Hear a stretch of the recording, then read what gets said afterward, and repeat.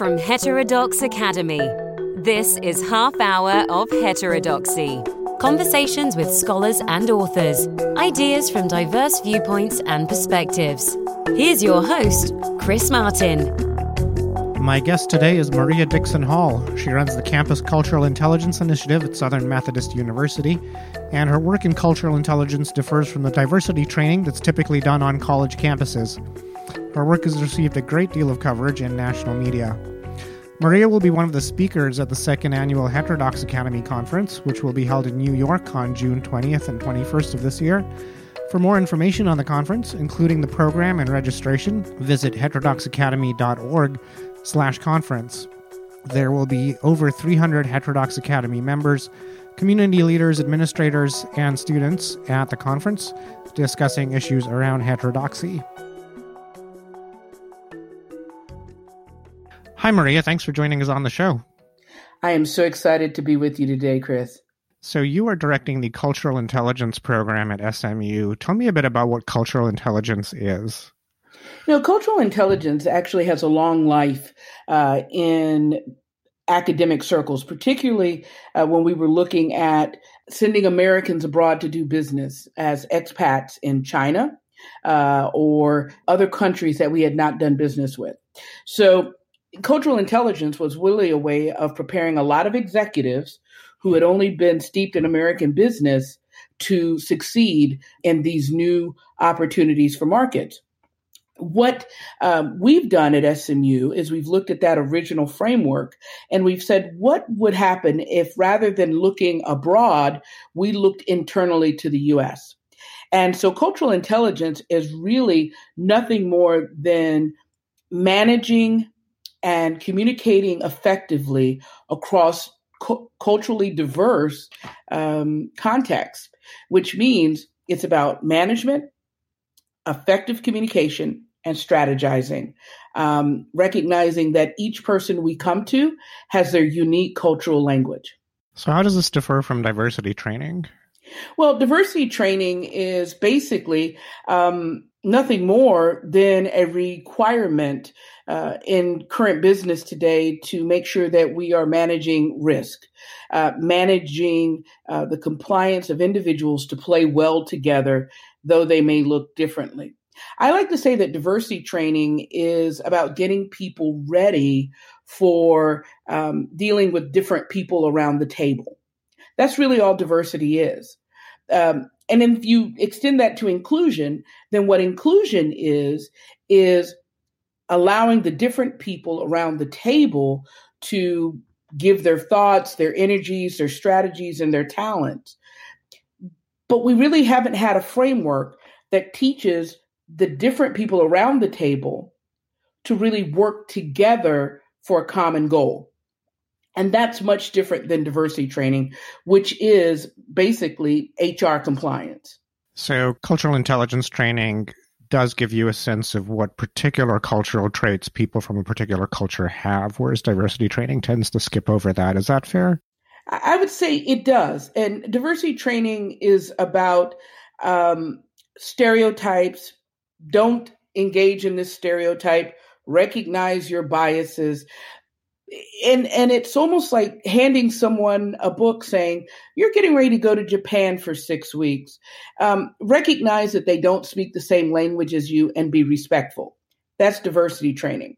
Cultural intelligence says, let's make sure you understand things about the Japanese culture.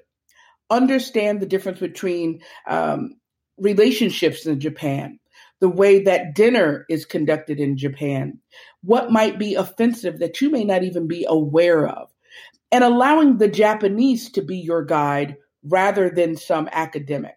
So what cultural intelligence does is it says, I'm my own best guide to telling you what are the different languages I speak. And you're the best guide to tell me the different languages you speak. What diversity training says is, it says that you only speak one language, typically based on your race or maybe your gender.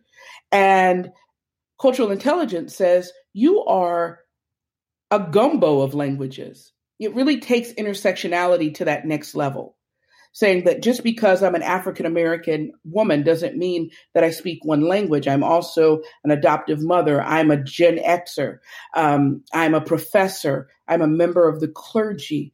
I'm politically moderate. I'm theologically liberal. All of those things create unique languages that if you're not aware of, knowing one part of my language means you might turn off another part. Okay.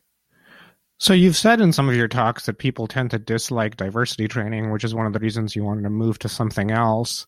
Have you been looking at whether people like or dislike cultural intelligence programming at SMU to some degree? Well, we have, and that was really important. And that was one of the selling points that my president wanted to make sure that we understood was, is this just putting it in a different bag and then submitting people to the same thing?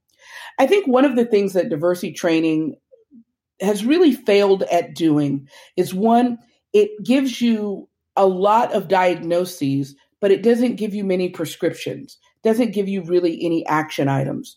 What we have found that people at SMU really enjoy is that they walk away with skills, they walk away with knowledge, and they walk away with the ability to create a strategy. So I think the thing that I would share with you is our hidden scripts training, which is our implicit bias version, has been booked solid for since the end of January. I can't schedule enough sessions. We have faculty, staff, and students, entire schools at our university. Our law schools spent a whole day running all of their dean and their assistant deans and their professors and their staff. The business school is doing that actually on Friday. So there's been an embrace of cultural intelligence in a way that diversity training simply has not been embraced on this campus. So can you give me an example of something they might learn in that hidden scripts training that they wouldn't learn in a diversity training at another university? I think there's two things. Number one, we really get into what I consider the single story that we've learned to tell about other people. But we use a guiding framework, Chris. The framework is that we all belong to tribes. And we really are using the work of Joshua Green out of Harvard, in which he says that our tribal identities create our moral realities. And this is really different than diversity training. Tribes are not bad. And that's the other thing. We belong to a lot of tribes, but some tribes are more important than others. And so what we tell people is that own your tribes. Own the tribes, own the affinities you have for your tribe, and also identify the anxiety that some other tribes might bring to you. And understand how those tribes work in the work context, how that plays out in a budget meeting, how that plays out in a search committee meeting. So everything is really practical from that sense. But one of the other things people leave with is understanding we don't try to cover every bias. We cover the 4 biases we see most on the university level: affinity bias, halo and devil bias, not made here bias, and blinded spot bias. What people have said particularly is they are beginning to become really aware of how affinity bias has played into search committee decisions, scholarship committee decisions, promotion decisions. And Chris, that's huge for a university, for people who are making decisions that are deciding the landscape of the university, to recognize that it's not always as objective as we like to make it seem. Right. I mean, universities do have a long tradition of people hiring people who they know, or hiring people by calling up a colleague and saying, hey, do you know anyone who's available right now? And you end up hiring people within your social network. So that's exactly it. But the other thing is, we like to say, well, we're hiring these people because they're the best. We're hiring, and we use keywords like they're such a fit for our department. Well, what makes someone a fit is because they make us feel good. All of us want to work with someone that makes us feel good, but that doesn't necessarily mean they're the best person for the job. And what we do is we try to put this out on the table and have people talk about it, particularly halo effect and how that impacts promotion, how that impacts opportunities, how that impacts the way we even look at our students and talk to our students. And by halo effect, are you talking about the fact that a candidate that does one thing really well is perceived as doing several things really well? Or are you almost everything very well? I mean, in the academy, what we've tended to do is we have those individuals who are star scholars or they're star teachers. And then all of a sudden we say they must be star managers. Now, I'm going to tell you, I think I have great colleagues who teach and write very well. But management and teaching and writing are two different things. The same thing goes for students. We have students who do really well in the classroom, and we assume they're ready for leadership. Or we have students who have excelled in the classroom, who have excelled as student leaders, but when they do something wrong, rather than holding them accountable, we make excuses for them. And we coddle them, and we say, you know what, I know they'll never do it again, rather than holding them to the same standard that we would another student. So halo effect is one of those things that is universal on a university campus. It impacts every single member of the campus.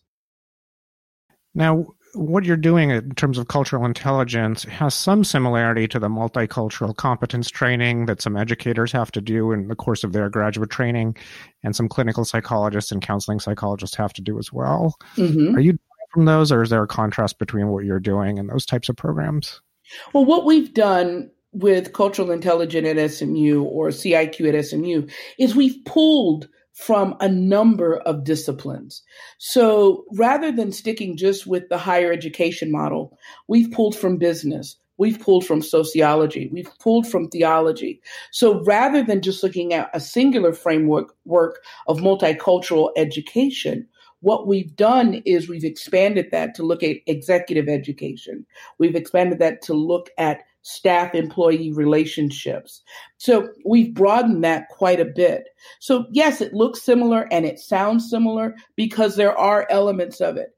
But I think one of the differences that I would argue that we offer is that we're also talking about creating a framework that not just not students and student affairs professionals utilize, but also we can utilize in faculty development, that we can utilize in staff development, that we can then put into the processes of tenure, promotion, leadership, mentoring, and those things, which unfortunately for multicultural education tends to remain solidly within student affairs.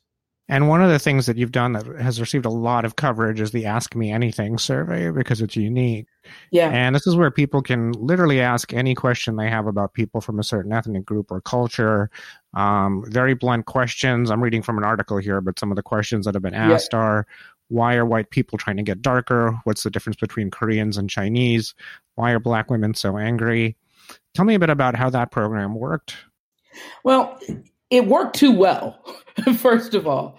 But one of the things I recognize is that most times we are laboring under a fear of asking what we don't know. And I have 3 kids, Chris. I have a 6, a 7, and a 9-year-old. And I find that they are fearless about asking questions. And that's the only way that they know the world. And I realized that when I would correct them and say, that's not a polite question, what I was taking away from them was a means by which to learn the world that they're in, to get information from the people they needed to get information from, so that they didn't make the mistakes that I might make or their father might make. And so we brought that to some of my students, and I said, if you could ask anything, what would you ask? And it stunned me what they really wanted to know. And so I said, let's try this larger and see, what is it our campus wants to know about each other? We walk past each other every day. Without fear, what would you ask? It has worked extremely well. And when we got pushback from a lot of external players, from a university across the city, the biggest defenders I had were our students who said, this was the first time I got to ask these questions in a safe place. And so through all the television coverage, ending up on Telemundo when you don't speak Spanish, to me is still a fantastic opportunity that I never would have expected. But our students depend on this because from this information, we knew how to help create a program that would benefit our university. I would never say CIQ at SMU, the way we do it, can work at Georgia Tech or Emory or another school like that, because what we've created has been for us. And that's the one message that we would say to any colleague school is one of the biggest flaws about diversity training is that we continually think we can buy it off the shelf and jerry-rig it for our campuses when it's got to address the needs of your particular campus. Speaking of particular campuses, you're in Texas. I am in Texas. Yeah, which means you're close to the Mexico border, which also means immigration is a hot topic there. And it's also a national topic right now. It's very contentious with people in camps, being imprisoned in camps for very long periods. So that's probably a sensitive topic on campus right now with both liberals and conservatives having different perspectives on that. How are you coping with that? Well, honestly, Chris, across the board, there is dismay across both ideologies. And it's how can we participate? How can we make sure that these young children particularly, and I think that's one thing that has helped on our campus, is that we are associated with a church, the United Methodist Church, for good or for bad, that does help us frame some of these questions. So we're not just taking the political, we also take the theological, we also take the faith traditions of many of our students, and that's what motivates us. So that has allowed us to navigate the waters of immigration quite well. I will tell you that during election time, particularly the Senate race between Beto and Ted Cruz, it did get contentious on our campus. We had a number of speakers who were not necessarily big fans of Beto, and we had a number of speakers who were not big fans of Ted Cruz. But what I found was the faculty, the staff, and the students came to the most important part of cultural intelligence, which was civility, which was being present with our students, reminding them of the values of civility, that at the end of the day, yes, we all belong to different tribes, but we also belong to a larger tribe of SMU. And how are we going to work together after this is over? So while we have a lot of hot topics and particularly Texas is just a bed of hot topics. That's because we're so hot during the summer. I'm finding that on our campus, civility reigns. The best way I can say this is that a lot of campuses throughout Texas have had a lot of outside individuals coming to place white nationalist and white supremacist materials on campuses. They usually strike at dawn. Nobody sees them, and we've had it happen to us a number of times. The most impressive thing I can say is that an individual came on our campus. They tried to do it on fraternity and sorority row, where they thought they would get the biggest impact. And what they found out was it was the fraternities and the sororities who had been trained in cultural intelligence who called the police, removed the flyers, and made sure that individual knew they were no longer welcomed on our campus. That, to me, are those moments that I know that what we're doing is right. Right. And I think people have this stereotype of Texas as a conservative state, but the urban areas in Texas do tend to be somewhat close to 50-50 liberal conservative. I think people don't understand this about Texas, that we are literally sometimes 5 or 6 states within one. So while West Texas is its own state, I mean, it's literally the Western United States, where there are not people, there are literal tumbleweeds crossing the road. That is more of the Wild West.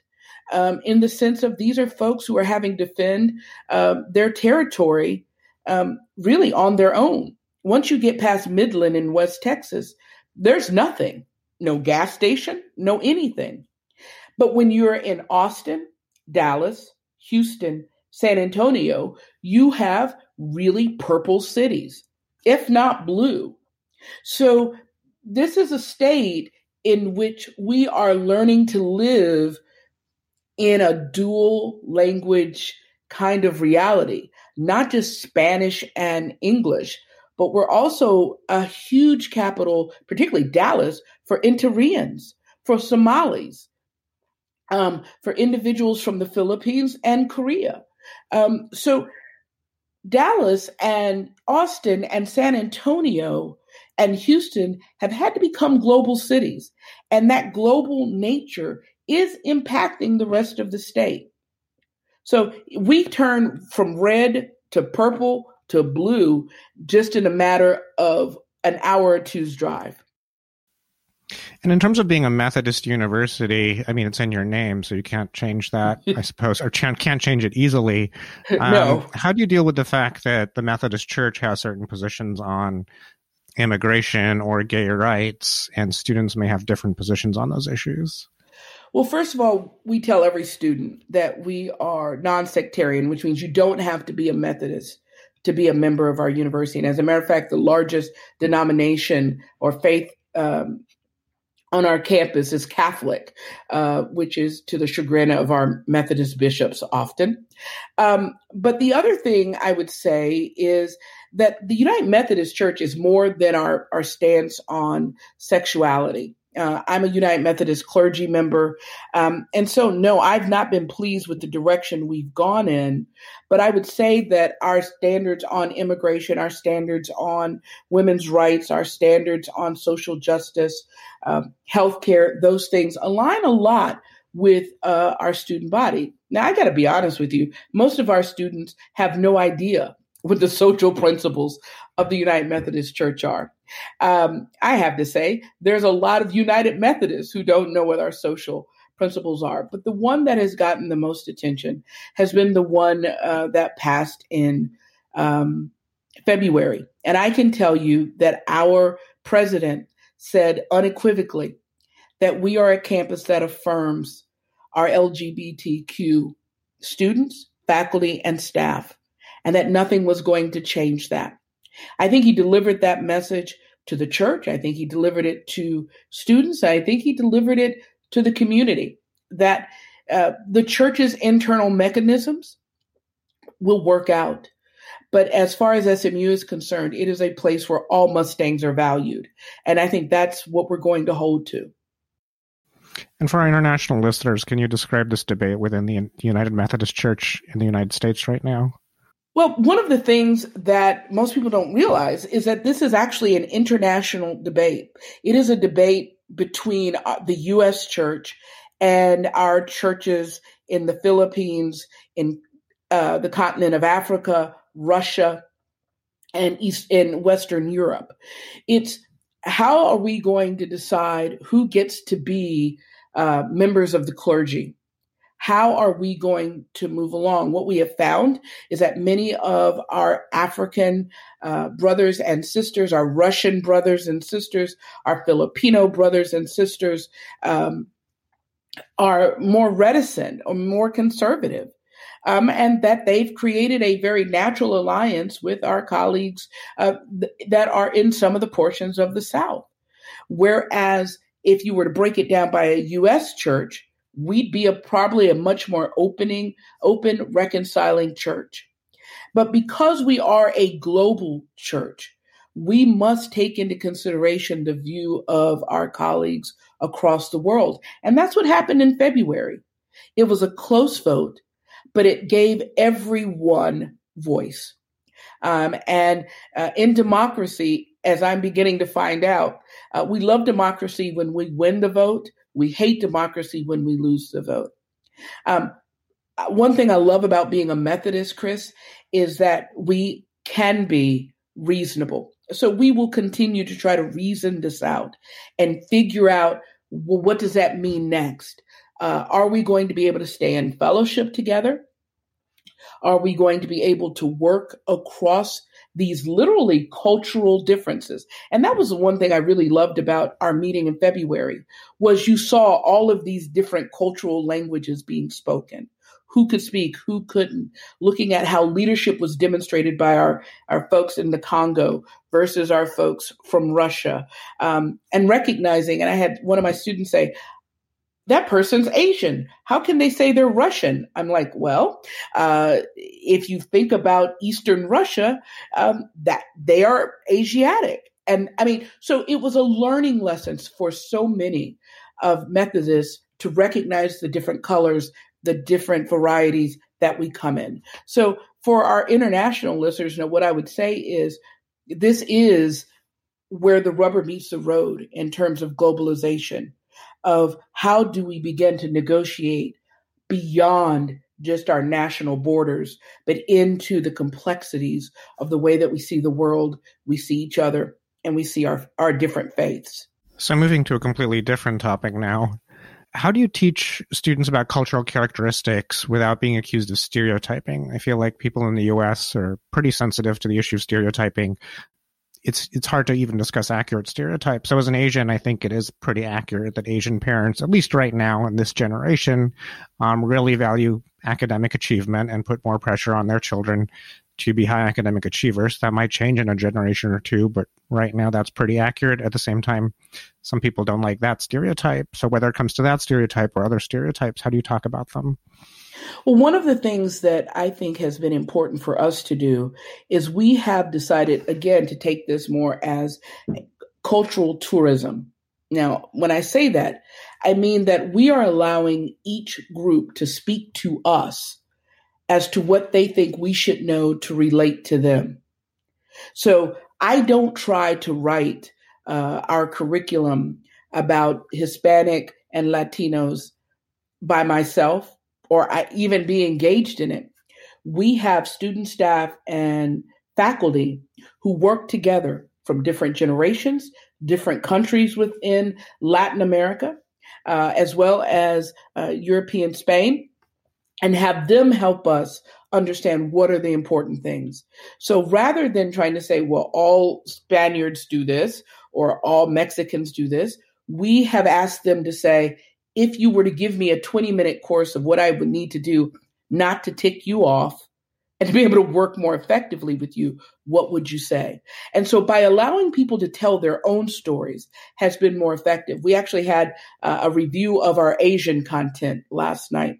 One of my students from China disagreed with the way that the entire committee had characterized Taiwan and Hong Kong. Our committee, made up of scholars from China, from India, from Japan, from Korea, had said China and the countries of Taiwan and Hong Kong. This student from China said, no, Taiwan is a part of China.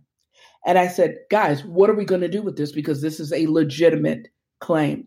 And I think those are the kind of things that we do in our program that may not be done anywhere else, is that we allow the community to create the content and to debate it out.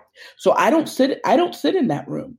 I allow the individuals who've grown up, who've learned, who've taught, who live this reality to decide what the story they want to tell me as someone who knows nothing about their culture. So that's one way I think we inoculate ourselves from stereotypes.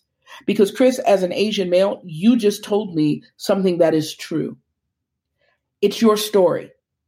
People who typically get emotional about stereotypes are not usually the people who are telling the narrative, and B, people who have fallen into stereotypes and don't want to admit it. That's what cultural intelligence requires. You now have 120 faculty and staff members involved with cultural intelligence, which is a lot. Yes. So how do you coordinate all of that? Some days with lots of coffee and other adult beverages. But one of the ways we do it is we have editorial chiefs. So I have an editorial chief that oversees the African American component, the Hispanic component, the Asian and Middle Eastern component, and the white component. So I act as sort of an editor-in-chief. And I say, here's the content we need. I'm able to then put the pedagogical legs around it. But in order to get that kind of compliance and collaboration, I had to promise my colleagues that I wasn't going to be calling them every week, that they would have 2 weeks of intensive work that they had to do. And then we would leave them alone for the rest of the semester. So that's one. The second thing is we have now more than 120. We are close to 200 when we add in our train the trainers. And I have great assistants who help me do this. But I think what's been easy about it is because people have really bought into it and they want to be a part of it. Probably the more difficult part of managing things is the fact that we are getting more inquiries from other universities and school districts who want to know how we can start this for them. And the thing we tell them is the same, that we want to make sure we get it right before we send it out to anyone else. And so we're on a slow trajectory. We're now in year 3. We're going to go to year 7 because we're going to test and retest and evaluate. I think the other problem with diversity training has been people put together a group of slides, a couple of books, and say, hey, we're ready. And nobody's tested, nobody's evaluated. We want to do this right because we think that if we do it right, we can have better conversations on our campus. So managing all those different people is 1, a pleasure. 2, I learn a lot. And 3, it creates buy-in. It creates buy-in at a level that I think most diversity programs on campus don't get, because usually most diversity programs are done by 4 or 5 people who know nothing about the rest of the people. They've read it in books, but they've not allowed the people to speak for themselves. Well, thank you for joining us on the show. It's been great having you, and all the best with the work you're doing at SMU. Hey, Chris, thank you. Thank you for what you're doing. Thank you from what the Academy is doing for those of us who believe in viewpoint diversity. And I hope you have a great day. Thank you. Thank you very much.